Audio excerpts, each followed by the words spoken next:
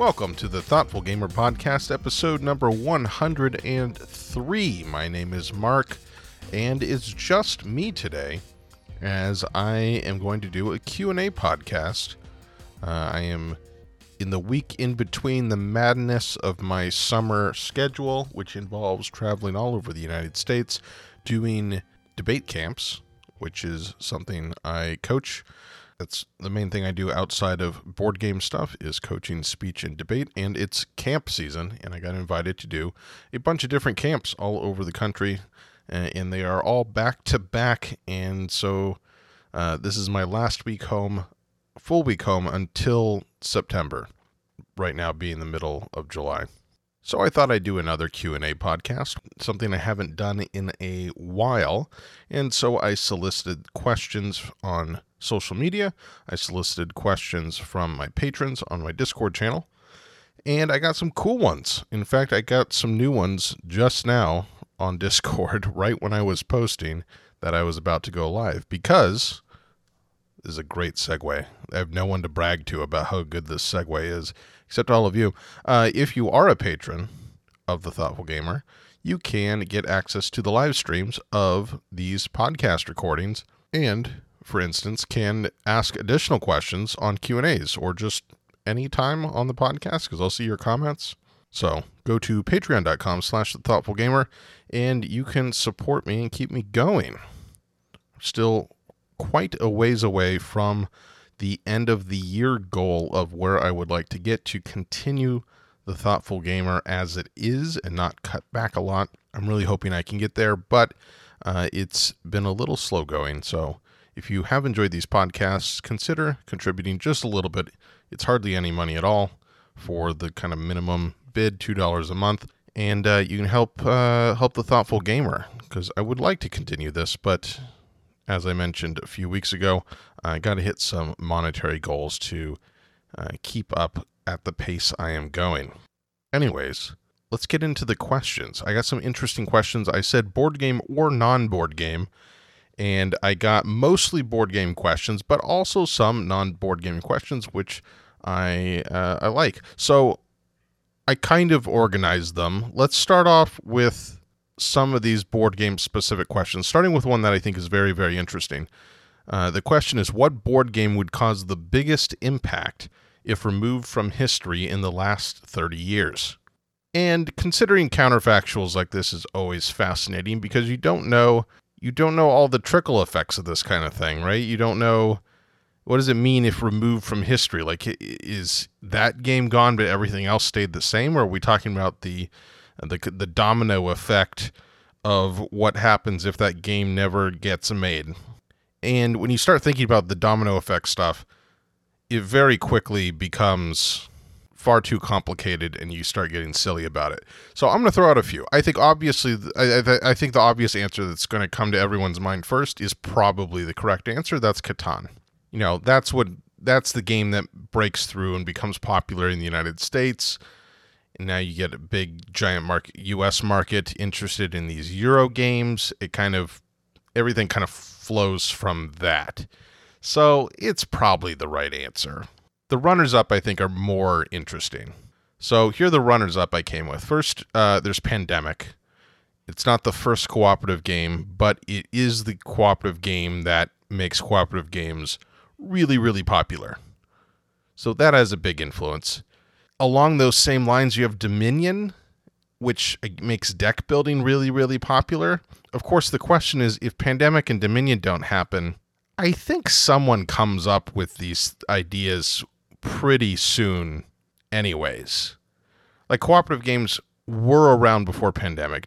Deck building kind of was, because it's drawn from Magic the Gathering. Drafting was kind of the main inspiration. And then I believe I've heard people argue that the StarCraft board game, long out of print from Fantasy Flight, had something that looked very, very similar to Dominion's deck building a couple years before Dominion. So I didn't pick one of those, like this kind of like genre or mechanical innovations we saw in the last 30 years, because I think they would have gotten popular anyways. Other significant games. You got Shadows over Camelot, a game I don't understand why people enjoy, but it is the first true, what I would call trader game. And I looked this up on Board Game Geek, and basically you have Werewolves or Mafia, which kind of is a trader game, but not really. I mean, that's a team game from the start. Shadows over Camelot introduces the possibility of a trader, and it introduces a game that is a cooperative game except for this one trader thing, which has since become extremely popular. And I was actually surprised to see on the list of at least the games that have been categorized on Board Game Geek as a hidden trader game, you, after Werewolf and then Shadows over Camelot, basically the next one is Battlestar Galactica. I didn't realize Battlestar Galactica was that early in that style of game, which is interesting. And then I tried to think of what are some of the other big trends of the last 30 years, and I thought, oh, the heavy Euro. That's a new thing. And I think a lot of people look back at Democker as the first heavy Euro, which falls outside of this 30-year band that we're looking at because it was released in 1986, I believe. And I don't know if Democker is super responsible because we don't see a whole lot of heavy Euros for a while after Democker. So yeah, maybe it's like the grandfather, but is it the father of the heavy Euro? And then I think, what is the father of the heavy Euro? What makes that kind of game really popular? And I have a couple ideas. Again, looking at scouring some Board Game Geek advanced searches to find some of these early games that are heavy games. And you have the 18XX games, but that's kind of its own thing. That doesn't lead to, the Gallerist or, I don't know, whatever your favorite heavy Euro is. And in fact, I mean, you might argue that like Stefan Feld's stuff is what eventually leads to like the heavy Euro as we see it today, because he's essentially doing at a medium weight what we see with Vital Lacerda. But there's a couple I pointed out. So you've got, in 1999, you have Roads and Boats, which is one of Splotter's first games. And I don't know how much direct influence Splotter has had in influencing gamers, but I think there's a not insignificant amount of influence on Splotter on game designers. So that might be significant. And then slightly newer than that, you have Agricola and Through the Ages, which I think are the first two big hits that you would consider heavy Euro games. So those are some ideas. Oh, I forgot to mention another one of my runners-up is the party game scene of the last 20 years is largely defined by Apples to Apples, right? That's got to be mentioned, I think. I mean, in terms of games that have been duplicated and replicated and repeated all over the place, outside of, or I guess in the same category as Dominion or Pandemic, you have Apples to Apples. I mean, it's got to be right there. But I think it's probably Catan. That's probably the big one. Although, when is Magic the Gathering? Magic the Gathering in the last 30 years? Did I miss that? Oh, it is. I thought it was before. I thought it was like 90 or 91. Magic the Gathering in 1993. Oh, that one might be the winner. It's a tie between Catan and Magic the Gathering. Why didn't that show up in my search? Weird. I don't know how I missed that. Yeah, if Magic the Gathering doesn't happen, I think that beats Catan. I think some other Euro game, like Catan wasn't the first Euro game. Magic was pretty pioneering. Well, but I mean, even Magic is inspired greatly by Cosmic Encounter. But do we get the number of games that include lots of rules on cards and lots of unique decks without Magic the Gathering? I don't know if that becomes as significant as it is. I think without Catan, Euro games are still as significant as they are. It would just be some other Euro game that would have done it for the United States audience. All right, question number 2 is a question that I have absolutely no authority to answer, and that is board games, good board games. What are some good board games to play while also holding a baby? I don't really hold babies. Babies hate me. Whenever I attempt to communicate with an infant, it cries or gets upset every single time. And I keep telling this to people, and they keep putting babies in front of me. And I say hello, and I try to smile and act friendly, and they do not like it. They don't like my face. They don't like my voice. They don't like my whole thing. So I definitely don't hold babies, because that seems like a terrible idea if they don't even like how I look or sound. So I'm not gonna risk holding one. So I have no idea. But board games to play when you have essentially one hand, that's almost every board game, right? Like, I think you could do that. Not a real-time game, probably, but you can, for anything with the public, where most of the game is out in the open, you can just tell other people to move your stuff for you. Just tell them what you want to do, and they can do it. And even games with a hand of cards, I think you can get card holders that will hold those cards for you. So I think you'd want to stay away from stuff with lots of hidden information that you're constantly having to look at. But pretty much anything out in the open, that would work, right? Almost every game, as I look at my shelf of games. And I suppose, obviously, you would also probably want to consider games that don't suffer if you have to drop out, like if the baby, has some kind of pressing need, and you can just have someone play for you, or the game supports you dropping out, would probably be a consideration. I don't know. I have cats, and if they're annoying, I just throw them on the floor and tell them to go away. So can't probably do that with a baby as much.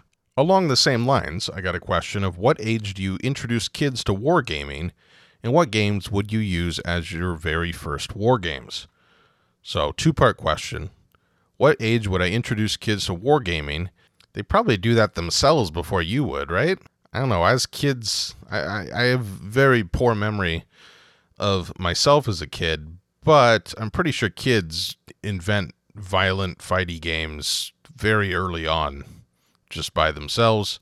So they're probably playing violent style games already. But what age would I introduce kids to wargaming? I don't know, when they seem interested in it. Again, I'm not a parent. Why am I answering parenting questions? The cool thing about board games, unlike video games or something, is that it's so abstracted that war games can be a really cool history lesson. Obviously, it's the history of war, which is, not insignificant, but not all of history. But it's unlike video games where they can get very, very violent. You're not going to see that as much in board games. So you can probably introduce kids as early as you want and start talking about the history of it all. And then it becomes a history lesson. So whenever they seem like they'd be down to play, I guess. What game would I use as their first war game? I mean, I don't seek out a lot of simple war games. So Memoir 44 is the first one I think of, and I looked at all the other war games I've played. That's the simplest one. It doesn't have a lot of hidden information, and even the hidden information it does have, if you're playing with a kid, probably not that significant. You can probably play with open hands, and it'd be fine. Not ideal, but fine. And they get to chuck some dice, and the dice are pretty easy to understand, and you got little minis, which kids are going to like, and it's pretty straightforward what you want to do. So that's my pick. Everything else either is too complex or has too much hidden information. But again, I'm not super familiar on what simple war games are out there. That's the simplest one I've played. Next question. Here's an interesting one from someone on Twitter. And the question is, could you talk about how to get people to notice your game? I find that it is easier to make a great game than it is to get a great following. I'm going to tackle the second half of that question first, or statement, that it's easier to make a great game than it is to get a great following. I don't think it's that easy to make a great game. Now, maybe I'm just bad at game design. I have dabbled in a couple designs that have gotten to the very early prototype stage, and I think it's probably easy to make an acceptable prototype. So a prototype that functions. I think you can get there pretty easily.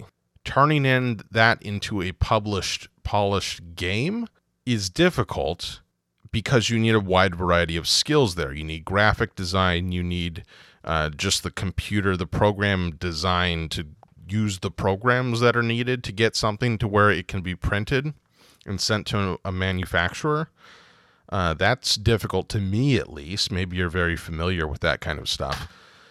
But even doing like the balancing and the play testing and the data collection and the thinking through all that development seems pretty difficult. And that's just to make a game that functions, not to mention like rules writing. So many games that are independently made really, really screw up the rules.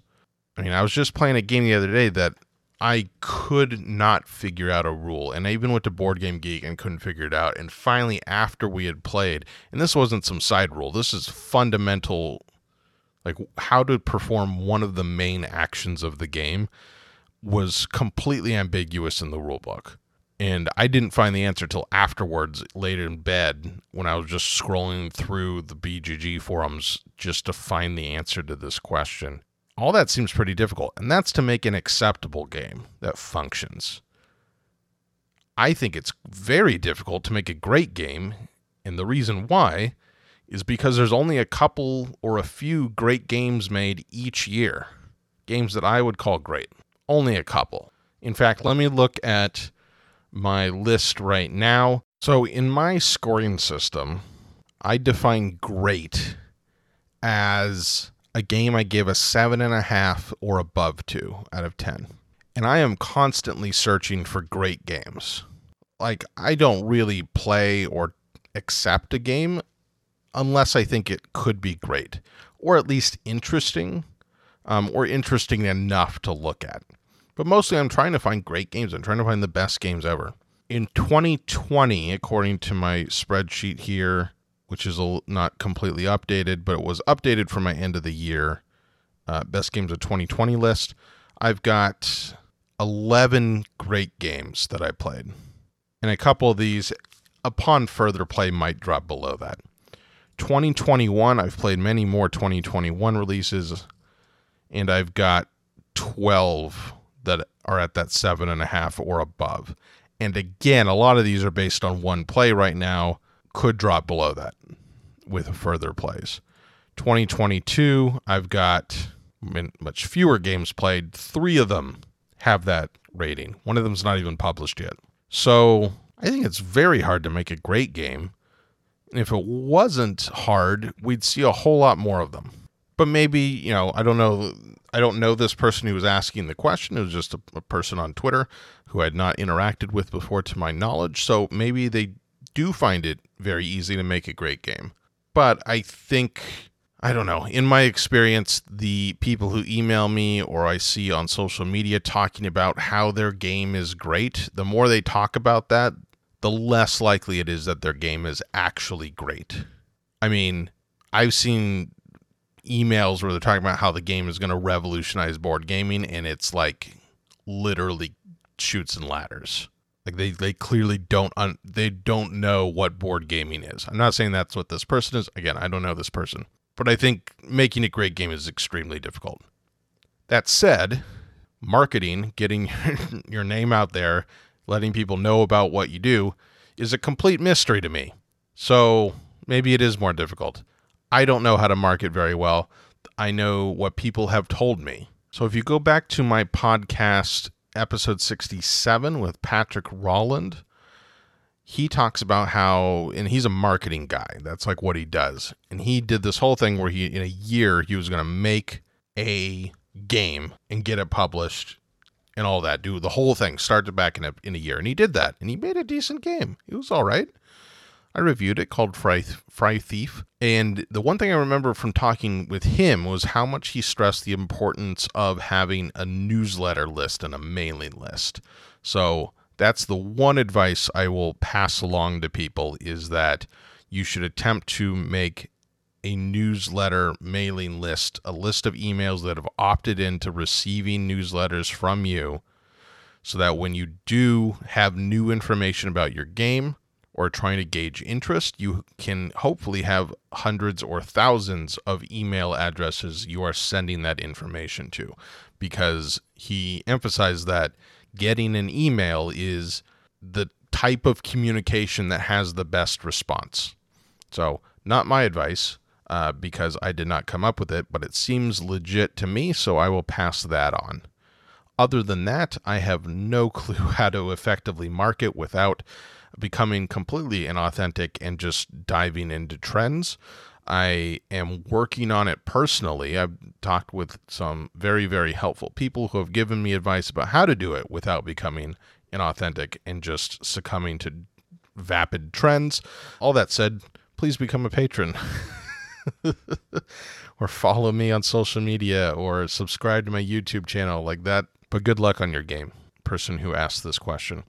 All right, let's get to some lighter questions. I think these all came from Lindsay, who you've heard on the podcast before. Yeah, these definitely came from Lindsay. Maybe not this first one, but what's my favorite color? It's orange. I don't know why. It's the color I choose in board games if it is available. If not, I choose the most boring color. That's my heuristic for board game color choices, and there's not really a reason why. It's mostly, I suppose, to avoid arguing or having any kind of confrontation with someone over their favorite color, so I can have something fairly consistent, right? So if I'm green one game and I'm blue the next game and I'm red the next game and then I'm white and then I'm black, like if I jump around that much, I'm going to forget and it's going to be confusing game to game what color I am. So if I have some consistency with a color that's not chosen a lot, then it's easier to remember what color you are. So I've definitely been in a game and been sitting there thinking over my strategy and thinking something's not right here. And then I realized I was looking at the wrong color and evaluating the board state with the incorrect color, the color I played in the game before. And like, that's what's going wrong in my head. And I just wasted everyone's time thinking about a strategy that is not accessible to me. Anyways, I like orange. Next question. This one's definitely from Lindsay because she's listing her least favorite games and the game that annoys me the most. Choose between these to play forever until you die. Root, Bananagrams, and Vast. She really did not like Vast and Root, and I hate Bananagrams because I am bad at it and I would just rather play Scrabble. But between those three games, definitely Root. I am not the biggest fan of Root. I don't get it. I don't get why it was so popular. I mean, in some sense I do. The art is magnificent. I love the idea of it. Playing it, though, I do not understand how it got the popularity it did. I really, really, really don't. I'm going to write about this at some point, like I did with my Terraforming Mars review, where I approached it from the idea of what made this game popular that I simply do not get. As a way of analyzing the game in kind of a unique way, because they're already too popular really to do a straight review on. Like everything that's going to be said about it's probably been said, so analyzing it retroactively or retrospectively, I suppose. Anyways, I'm going to eventually do that with Root, because I really have never played a game of Root that I've enjoyed. I think I've played it 5 times, and I have never enjoyed it. However, if I was to play it forever until I die, that was my game I had to play, I could probably figure out some formulation with all the expansion stuff and with people who really like it that would be enjoyable. I don't see that happening with Vast, which seems far too simplistic and complicated at the same time, or Bananagrams, which just sucks. Yeah, Root's got more meat on the bones there, even if it's meat that I do not have a taste for. And the final question, that's definitely from Lindsay, is which is more of a game, Candyland or Chutes and Ladders? I believe they're essentially the same game, right? Both you just draw a card, or in Chutes and Ladders, do you roll a die? I think you have some randomizing thing and it tells you how many spaces to move and stuff happens to you. I think that's how both of those games function, in which case I'm going to say that they are the same amount of game, because they're both games without choices, which, maybe that's a game, maybe it isn't. Depends on your definition of game, but insofar as they don't have choices and they're otherwise very similar, they're the same amount. It's been a long time since I've looked at those. All right, now we're shifting into more serious questions. Those were the less serious ones. We got a couple economics questions, which are very fun. So this question is, I grew up on the U.S.-Canadian border. What changes need to take place to lower the international transaction costs to ship or sell board games from one country to the other? And this is also interesting because in the league that I coach in primarily, our policy debate resolution is about international trade, or U.S. trade policy, rather. And I don't think that it's that expensive. And I know people are going to be like, whoa, it's super expensive to ship things. But is it more expensive than the alternative? Now, maybe if we expect the shipping costs to stay high, the COVID created shipping costs to stay super high, maybe it then becomes more cost effective to manufacture things locally. So maybe you manufacture some in the United States and some in Europe and some in Asia, and you ship more locally. But insofar as most games are still manufactured in China and then transported all across the globe, that means that the shipping costs, as high as they are, still make that process financially worth it. Again, maybe likely, I might say likely, it wasn't financially worth it during the peak shipping crisis costs. But you forecast out that those are going to go away and that it's not worth the large transition period to invest in more manufacturing in other places. That might be. So I think the shipping thing is just a function of COVID supply stuff. Otherwise, I think it is cheap to ship them relative to manufacturing locally, or else there'd be more local manufacturing. I looked up to see if there are any tariffs on board games in the United States, and it doesn't look like there are any. I remember that there was one point during the trade war when Trump was in office where it looked like one of the tariffs he was going to institute on China might have affected board games, but I don't think it happened. I looked up, and there's basically nothing if your game is marketed towards adults. Let me find the exact wording here. Yeah, that is the exact wording. If the game is explicitly marketed towards adults, there's a certain code you file it under, but there's not a trade. If it is meant for children, there are more safety regulations on there, which might increase some costs. But it doesn't look like there are any extra costs for importing into the United States, at least. But what caused the prices to go insane during COVID? I mean, there are a lot of causes there, but primarily you have a rapid change in demand.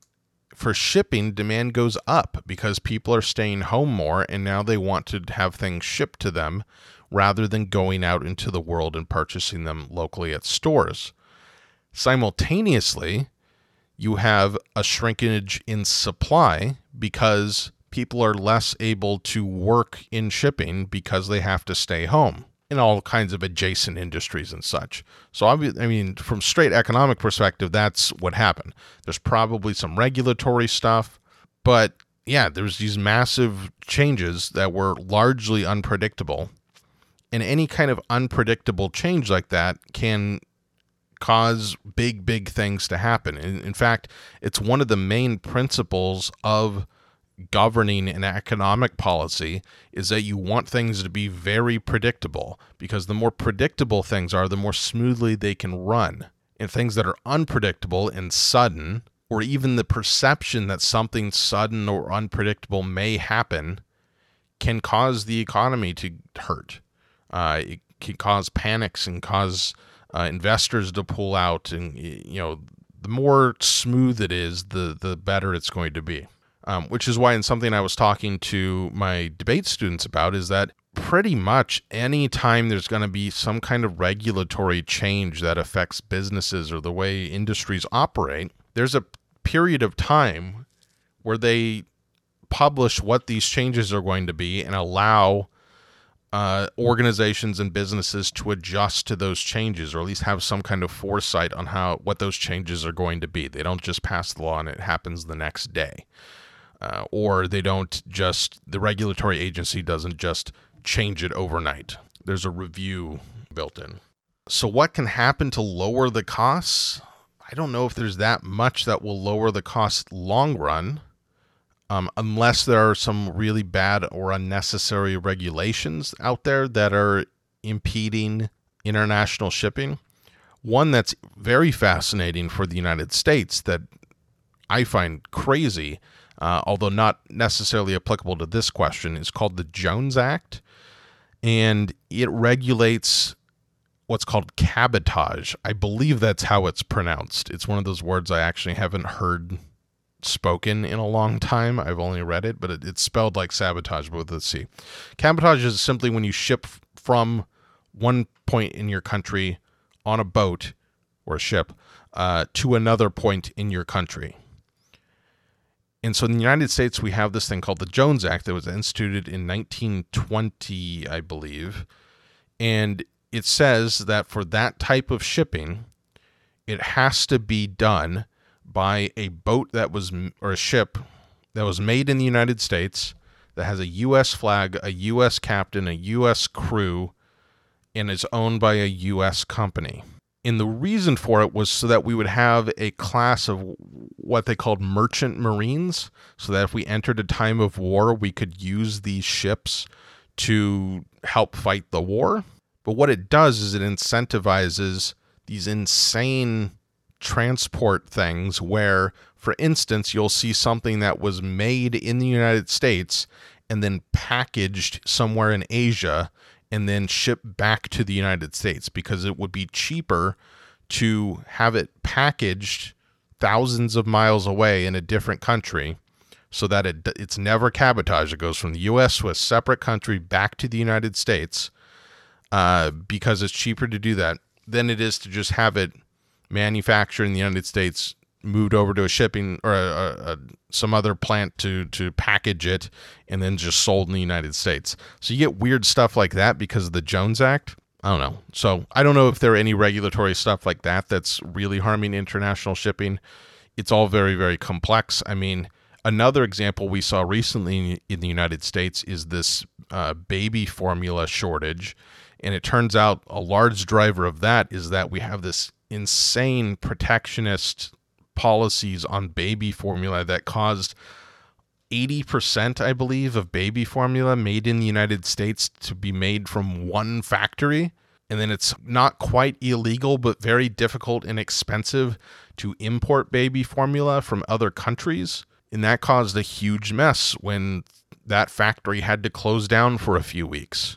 You know, that kind of nonsense. I don't know if there's anything applicable to board games or international shipping specifically that could be gotten rid of to reduce the costs. I'd have to look into it more. Next economic question is, I believe from the same person. You have a background in economics. Which board games actually accurately model economic systems in theory? So I have published 2 articles on this. One is about sidereal confluence, and the other one is about brass. And I think both of those do a really good job at highlighting different parts of economic theory. Sidereal confluence about trade, and brass about entrepreneurship and entrepreneurial foresight. So I highly recommend those articles. But really, any game that has trading models economic theory, because trade is so fundamental to economics. And if you pull back and abstract it even more, any game that has choices, which some would argue are all games, necessarily have choices, are about economics too, because economics is really kind of the study of choice and decision making. There's a really tight link there. So when you look at the very foundations of economics as an area of study, it comes from the fact that we make choices. That's like the number one thing. And in fact, you can derive the supply and demand curves from the statement, people make choices. Very quickly, here's how you do this. You go with people make choices, which you can posit as kind of self-evident. And from choices, you can get to, it's called a preference list. So in other words, if you take any item, any good, or even a unit of time into marginal units, and this is part of where we get what's called the marginal revolution, which is very important in the history of economics. And you say, okay, if you had 5 units of this thing, what are the things you would do with those? And then you can make a list. Well, if I had only 1, this is what I would do. If I had 2, my second one would go towards this other purpose. And so just from the fact that we make choices, we can posit this kind of preference list of, if we had various amounts of X object, what would we do with them?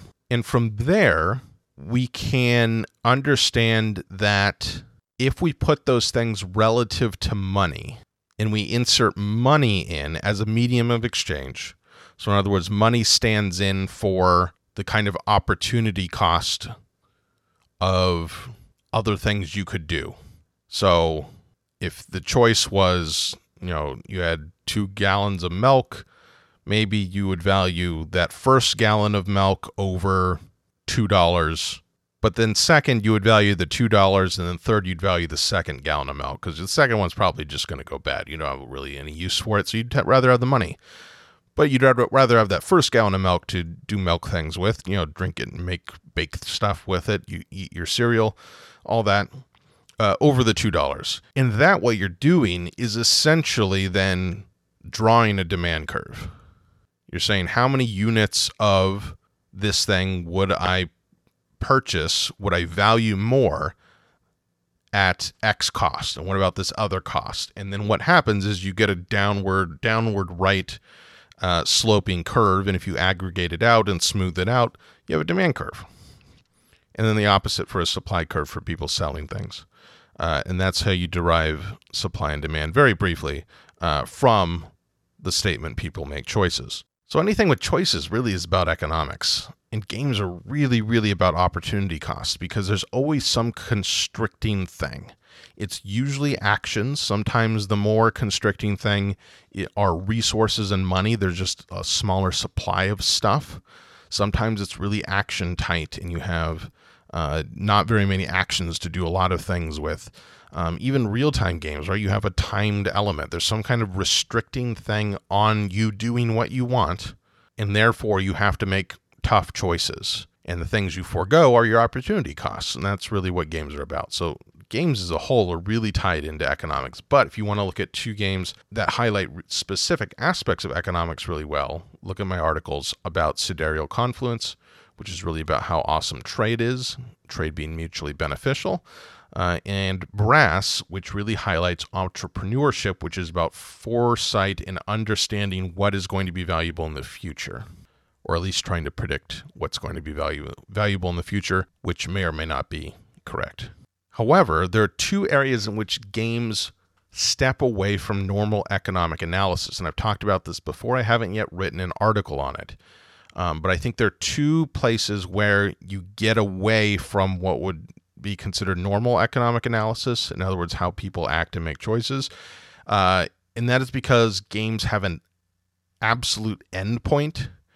In other words, we know the game will stop and your score will be tallied at a specific point, even if that point isn't like a number of rounds or a number of turns. Even if it's determined by player actions, there is an endpoint. Whereas you could say life has an endpoint when you die, but even then, people make choices for future generations and for the future generally. That doesn't happen in games. You don't make choices in most games. That reminds me, I have to play Oath still. I have a copy of it. But in most games, you make choices for that game. Legacy games and campaign games extend that out, but there's still usually a final endpoint. And that can skew a lot of things. The second way is that games have a single winner. And in life, I hope at least, I desperately hope, that's not how you perceive life, as you must win at the cost of everyone else, and you must be better than everyone at something by the end. I don't know. But most games are like that. You want to be better at the game than everyone else, and you are the winner and everyone else is the loser, to various degrees. That changes a whole bunch of stuff really significantly, where people maybe at the beginning of the game are making what you might consider like economically valid, I don't know, choices that track onto how people make choices in real life. But by the end of games, usually people are making choices that do not track in, unless you think like you're going to die and you want to take it all with you, that kind of thing. I mean, that's kind of how board games functions. At the end, you're going to, your avatar, your player, whatever your agency is going to cease to exist, and the only thing that matters is winning the game. Again, hopefully, I very much hope that's not how you perceive your own life and your own choices, so there's a disconnect there. Next question. What are some of your unpopular opinions in both the board gaming and non-board gaming space? I thought about doing a video on this, and I tried to write it out, and I tried to find some unpopular opinions that I had. Here's my unpopular opinion about board games. I don't think people have that many unpopular opinions. I mean, I guess from a statistical standpoint, right? No one has that many unpopular opinions, or else they wouldn't be unpopular to some degree. But I think even the stuff that gets thrown out there as this is super unpopular are typically like mildly unpopular. Maybe it's like a 50-50 thing. Some people like it, some people dislike it. Like people will throw out, I don't like Catan that much. Well, I mean, diehard hobbyists, like, I don't know, 50% maybe like Catan a lot, and 50% are kind of like, it's fine. So how unpopular is that, really? Or it's something that they think is unpopular, but is probably actually popular. It's just that the people who disagree with them are very loud and annoying. That happens a lot. They're like, this is an unpopular opinion. And I'm sitting here thinking, who would disagree with that? Just like the crazy people and the trolls. That's not actually unpopular. It's just, not what the trolls say. And we know it's not unpopular because the people who disagree with you, we call trolls, right? They are necessarily, I think, by definition, those people have unpopular opinions, or else they wouldn't be considered trolls. But really, like, how many unpopular game opinions do I have? I hated playing Rising Sun, but I think the consensus on that game is shifting. I don't hear anyone talking about that game anymore. I still hear much more talk about Blood Rage than Rising Sun. I like Scrabble probably more than most people. I think it's an interesting game. What else haven't I liked that's popular? Again, Catan, I think Wingspan is okay. Oh, I'll throw out not to harp on the new award-winning Cascadia, but I thought it was fine. It seems like the people who made it are very well liked and respected, so good for them. It does seem like a Spiel kind of game, maybe not the most original game that they've given their prize to, but they don't necessarily look for originality. I played it twice. I have no desire to play it again. But I mean, really, Cascadia is not, like, people aren't calling Cascadia like absolute masterpiece, mind-blowing game. They're saying, oh, look, a really nice, pleasant, lighter game. That's what they're saying about it. They're saying it's really nice and pleasant. And I can see that. My first play, I thought it was really nice and pleasant. By the end of my second play, I thought, I've seen everything here. Where are the big disputes? I think it's over the smaller, more challenging games and games that bleed over into larger cultural disputes. That's where we see kind of heated opinions.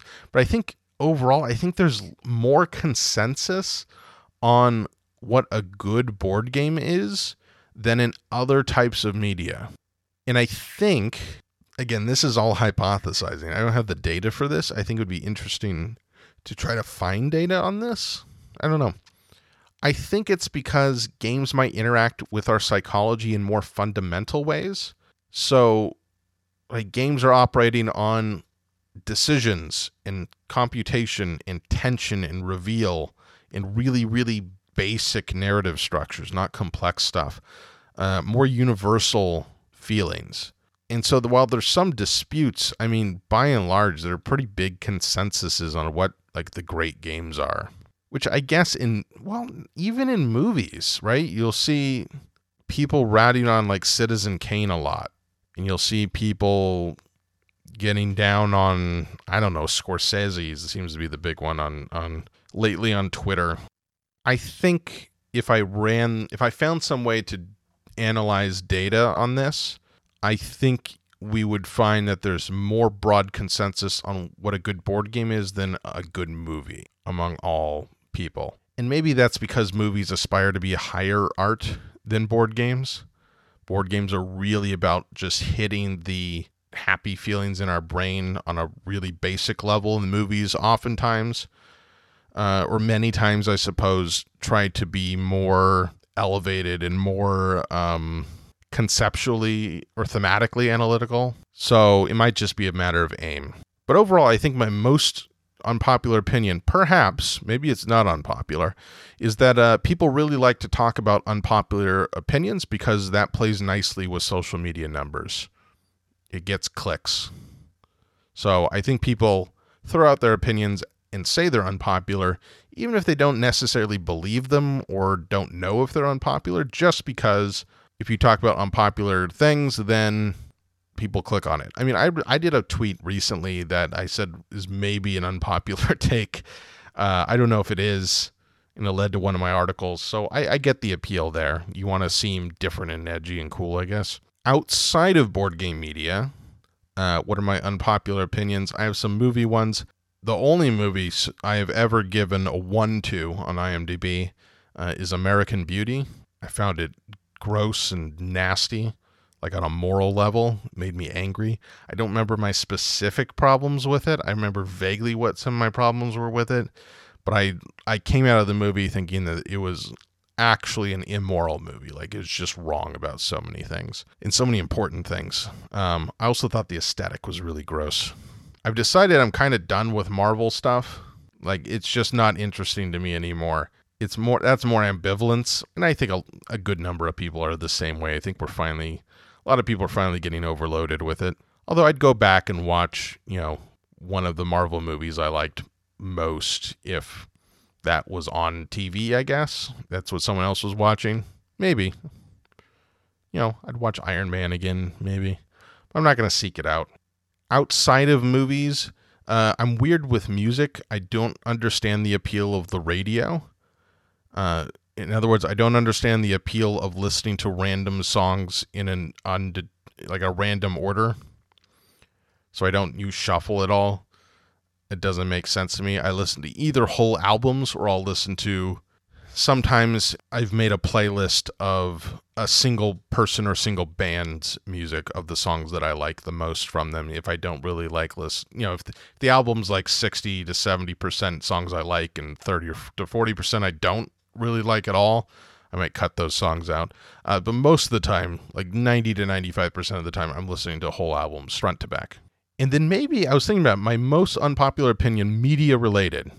And this isn't so much an opinion as a really weird gut thing and maybe some weird part of my psychology from my upbringing that's you could probably analyze for a long time. I don't understand dancing at all. I don't get it. And people look at me really strangely when I say that. And rightly so. I mean, among things that as far as I understand, are cross-cultural, like truly cross-cultural, like every single culture that we know of has it. I think dancing is one of the couple of things. So it seems to be fundamentally human. I do not understand it at all. You don't want to go to a concert with me. I just sit there or stand there and absorb the music internally. When I was in high school, a bunch of my high school friends were really into ballroom dance and swing dance, and it made me extremely uncomfortable to do. The couple times I was dragged to do it, like almost having panic attacks, uncomfortable.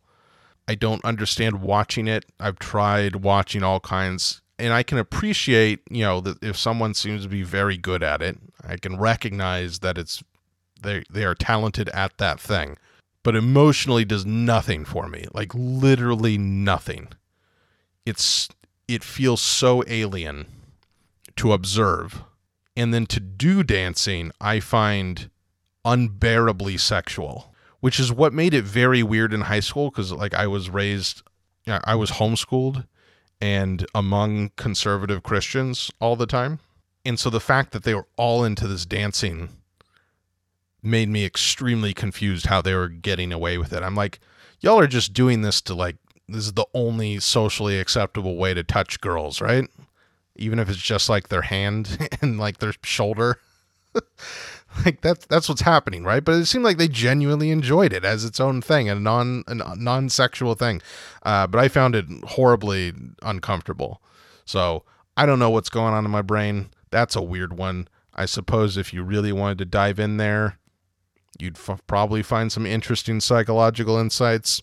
I don't understand dancing. If you like it, good for you. I'll just ignore it. Moving on. We had a couple of food questions. Because I enjoy cooking. I think I'm decent at it in some ways. Some very, very specific ways I am decent at cooking. And so the question is, what are some good beginner or intermediate food making level ups? So fortunately, there was a book that had the title of the book is the answer to this question. The book is called Salt, Fat, Acid, Heat by, and I'm going to mispronounce this name, I apologize, Samin Nosrat, which we actually own a copy of. I looked at it a little bit and it looks fantastic. That's the answer to the question. Salt, fat, acid, heat. That's cooking. If it doesn't taste right, it probably needs salt, fat, or acid. If it tastes dry and bland and cardboardy, it probably needs fat. Probably should have added more butter or oil or something in there when you were cooking it. If it tastes flavorless, probably needs salt. If it feels like it has flavor, but it's kind of one note, probably wants acid in the form of vinegar or citrus or something like that. And then heat is, just what cooking is. You heat stuff up to change it on a molecular level. I mean, that's really the answer. Using salt, understanding how much salt to put in something, which doesn't have to be like table salt. Could be soy sauce, could be all sorts of things to add salinity. But understanding how much salt to put in something completely changed my perception of what cooking was.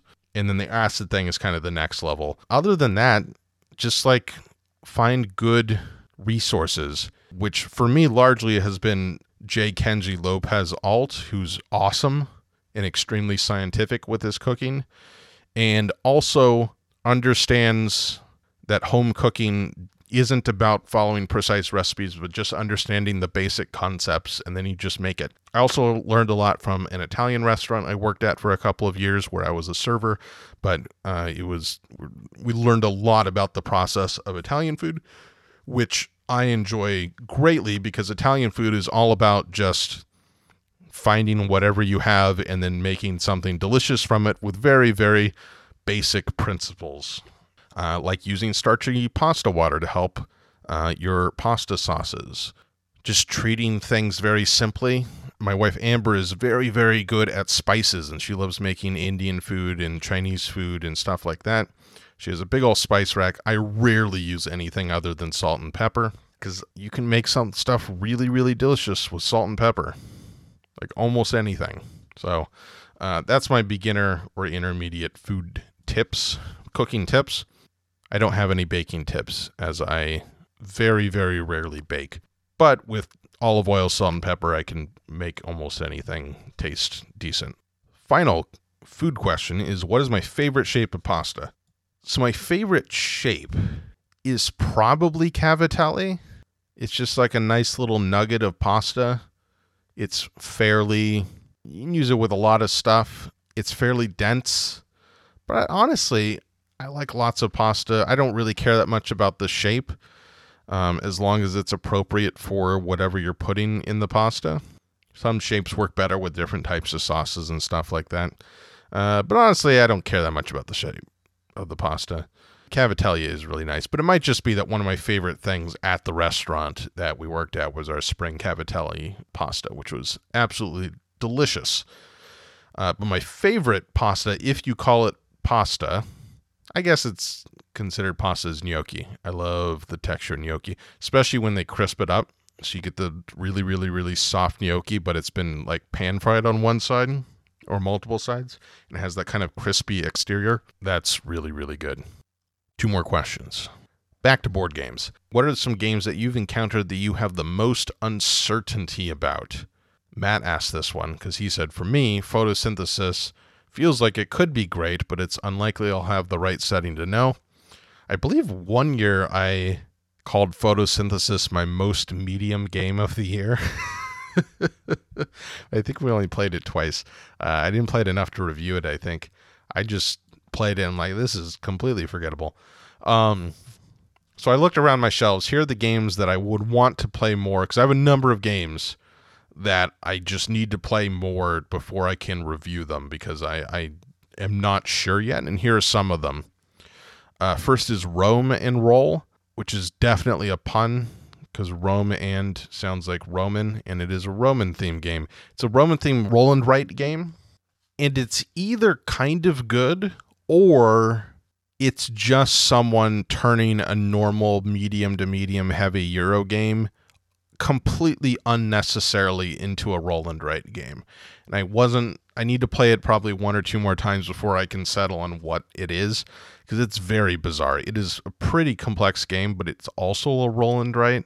And I recall last time I played thinking, I think this game would play better if it wasn't a roll and write, which then makes the roll and write thing actually really, really annoying and gimmicky.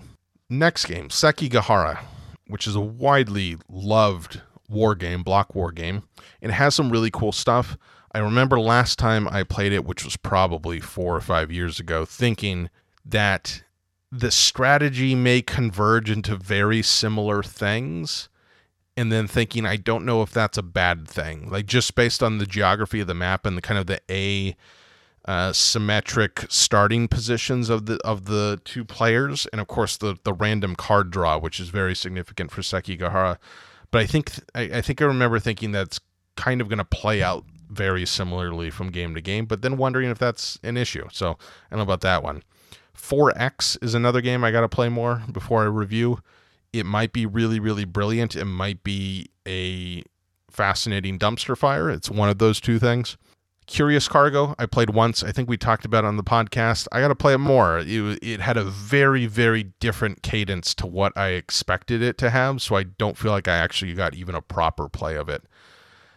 Glass Road, which I think is getting a reprint from Capstone, I think, or just got one.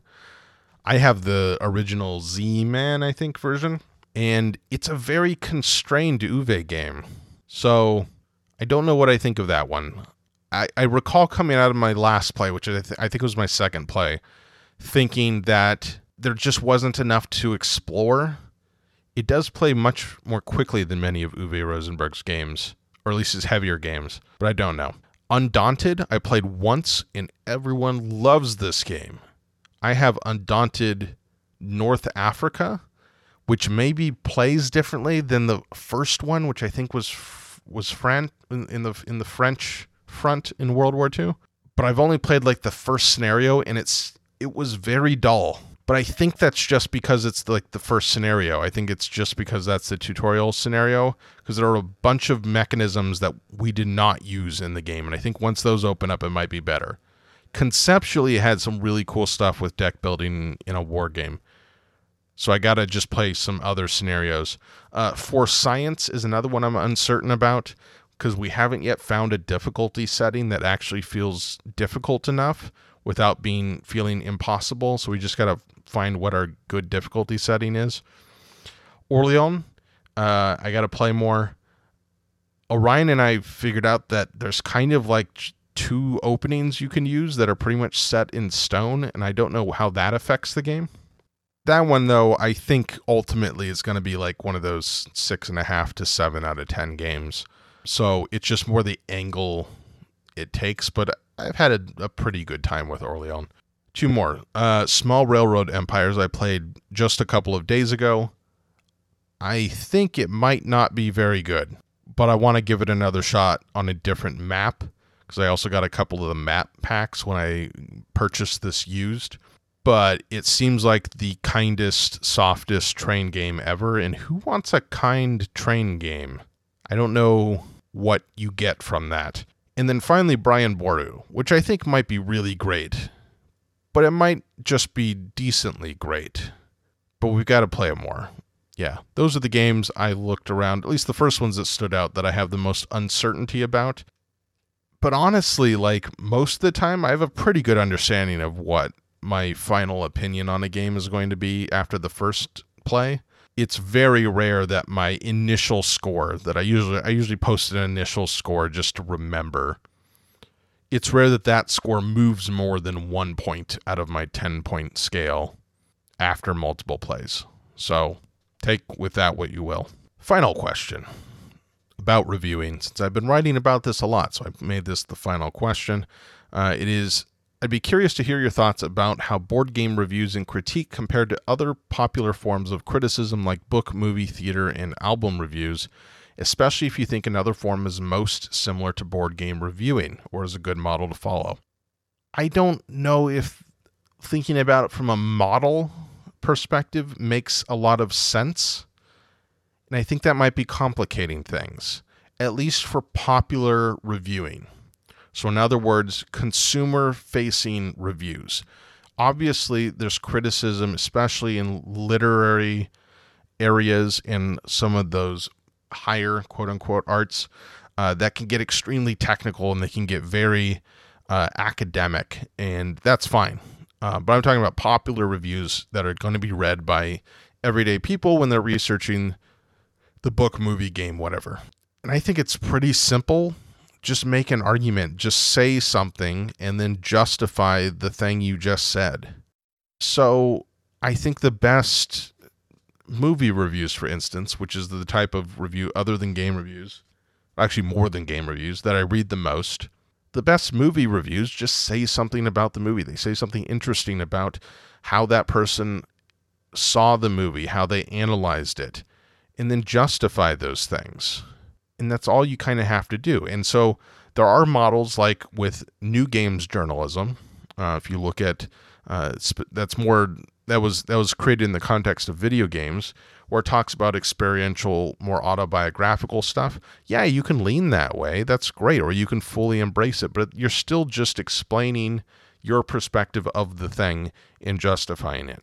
For me, I'm most heavily influenced by Roger Ebert in terms of how much I admire his kind of very straightforward approach to criticism. I think he messes up in some areas in being maybe a little too simplistic in cases, or some would say far too sentimental.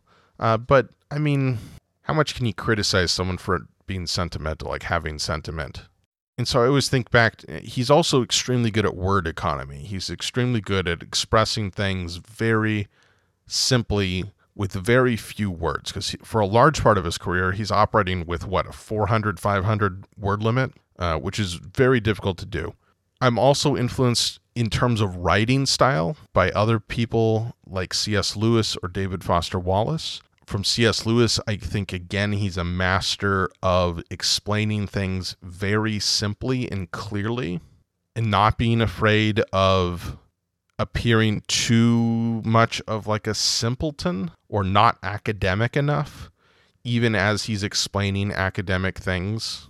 And then David Foster Wallace, I return to his nonfiction, at least, I return to semi-frequently if I feel like I'm getting too rigid and constrained in my writing, to see how freeing his writing is and how often casual it is, how grammatically loose he can be while also being extremely communicatively tight. So in other words, he will do very odd, unusual grammatical things with punctuation, and obviously he's famous for footnotes, but he'll always do it to communicate something more clearly, even as elaborate as it can be. So that I return to a lot. But that's just for like style. For how we analyze things, I've written a lot about it. I'm coming down to, you just got to start a conversation. Like, what's worth saying, what's interesting. And I'm realizing that the benefit, a lot of people see the benefit of any kind of criticism or review is just in the recommendation or the unrecommendation. Should I buy this thing or not? And yeah, a good review will contribute to that decision. But I think a good review is justified in its own right. Right? A good review of something will help you see things in a new way, or they'll help you think about connections that you didn't see before, right? Which is why all the best like movie reviews are even better once you've watched the movie. They're valuable in their own right. They're not just valuable as a recommendation, because like recommendations are really easy to do. You can just say, I recommend it. Here's a couple of bullet points, move on. But to write something that's interesting and valuable and worth reading outside of that context, that's the real goal. Otherwise, I don't think in terms of models or anything like that. I mean, what are board games closest to? They're closest to video games. What are games closest to? Depends on the game, right? So a heavy historical game is going to be closer to like reviewing historical nonfiction. A Ameritrash crazy dice rolling, everyone's excited type game might be closest to like a movie, right? It's more immediate. But I don't know if those comparisons are close enough to really matter that much. And also, if we think too closely about comparing and copying these other forms, we lose out on how we can communicate uniquely about games, because games are unique. So I think a lot of people, they're trying to find this like systemic solution to board game reviewing, where you just plug in what the game is about and all these factors, and some machine will pump out a recommendation or a score. You can't do that. That's impossible. That's both impossible to do and not worth doing, because it's never about fully the recommendation. It's about the actual piece of writing or video or whatever itself being interesting. And so there's something I tell my students who I coach, who I give help to in their speeches, especially for speeches that are different each time, not pre-written ones. And the big piece of advice I really try to impart is that you want the audience, or in this case, since they're competing, the judge, to think, oh, I haven't thought about this thing in that way before. If you get the judge to think that, you're going to have a successful speech, because now they're actually engaging with what you're talking about. They're not passive, they're active in their listening, because now you've given them something, a new angle, a new fact, a new bit of analysis that they haven't heard or thought about before, or haven't thought about consciously before, that's causing them to re-examine the subject, or even re-examine subjects adjacent to what you're talking about. And if you can get them to do that, then you have a memorable, good speech. So I think in the end, that's what I'm trying to do. I'm trying to express my thoughts, my analysis on the game as best as I can, so that people can think, oh, I haven't thought about that mechanism that way before, that game in that way before. And of course, you shouldn't do that dishonestly. You shouldn't present analysis that you don't actually think is true or could be true just for novelty's sake. That's dishonest. But I've found the more I focus on that kind of thing, the more times that actually helps my analysis of trying to poke and prod the thing and understand more deeply and better how the game influenced me and how I influenced the game, and what caused my experience of the game to happen. So that's my answer to the question, which is very, very far from where we started with that question, but hopefully that makes sense. This was fun. I'm glad I did this. And it was about the right amount of time to answer these questions. Hopefully you found this interesting. Once again, I hate to ask for support again and again and again, but I'm going to do it anyways. Oh, I forgot to end with my thank you for listening. I believe that's how I end these things. But if you would like to support me, go to patreon.com/thethoughtfulgamer. You can find everything I do at thethoughtfulgamer.com. I'm on YouTube. Go subscribe to my YouTube channel. If I get to 1,000 subscribers, I can start making a little bit of money from YouTube, which will be encouraging. It won't be that much money at first, but I think I'm starting to make better and better videos. So I think if you like the podcast, you'll like the YouTube stuff. None of it's too long. I will never, ever, ever, ever pad out one of my videos. I hate these YouTube videos where they clearly had like 3 minutes of things to say, but they pushed it out to 10 minutes. I think it gives you another ad slot so you make more money from the video. I will never do that, but please subscribe. You can rate and review this podcast on whatever podcast system, app, whatever you use. I have no one here to ask if I've missed anything on this outro. It's just me, alone in the basement, surrounded by games. All right, bye everybody.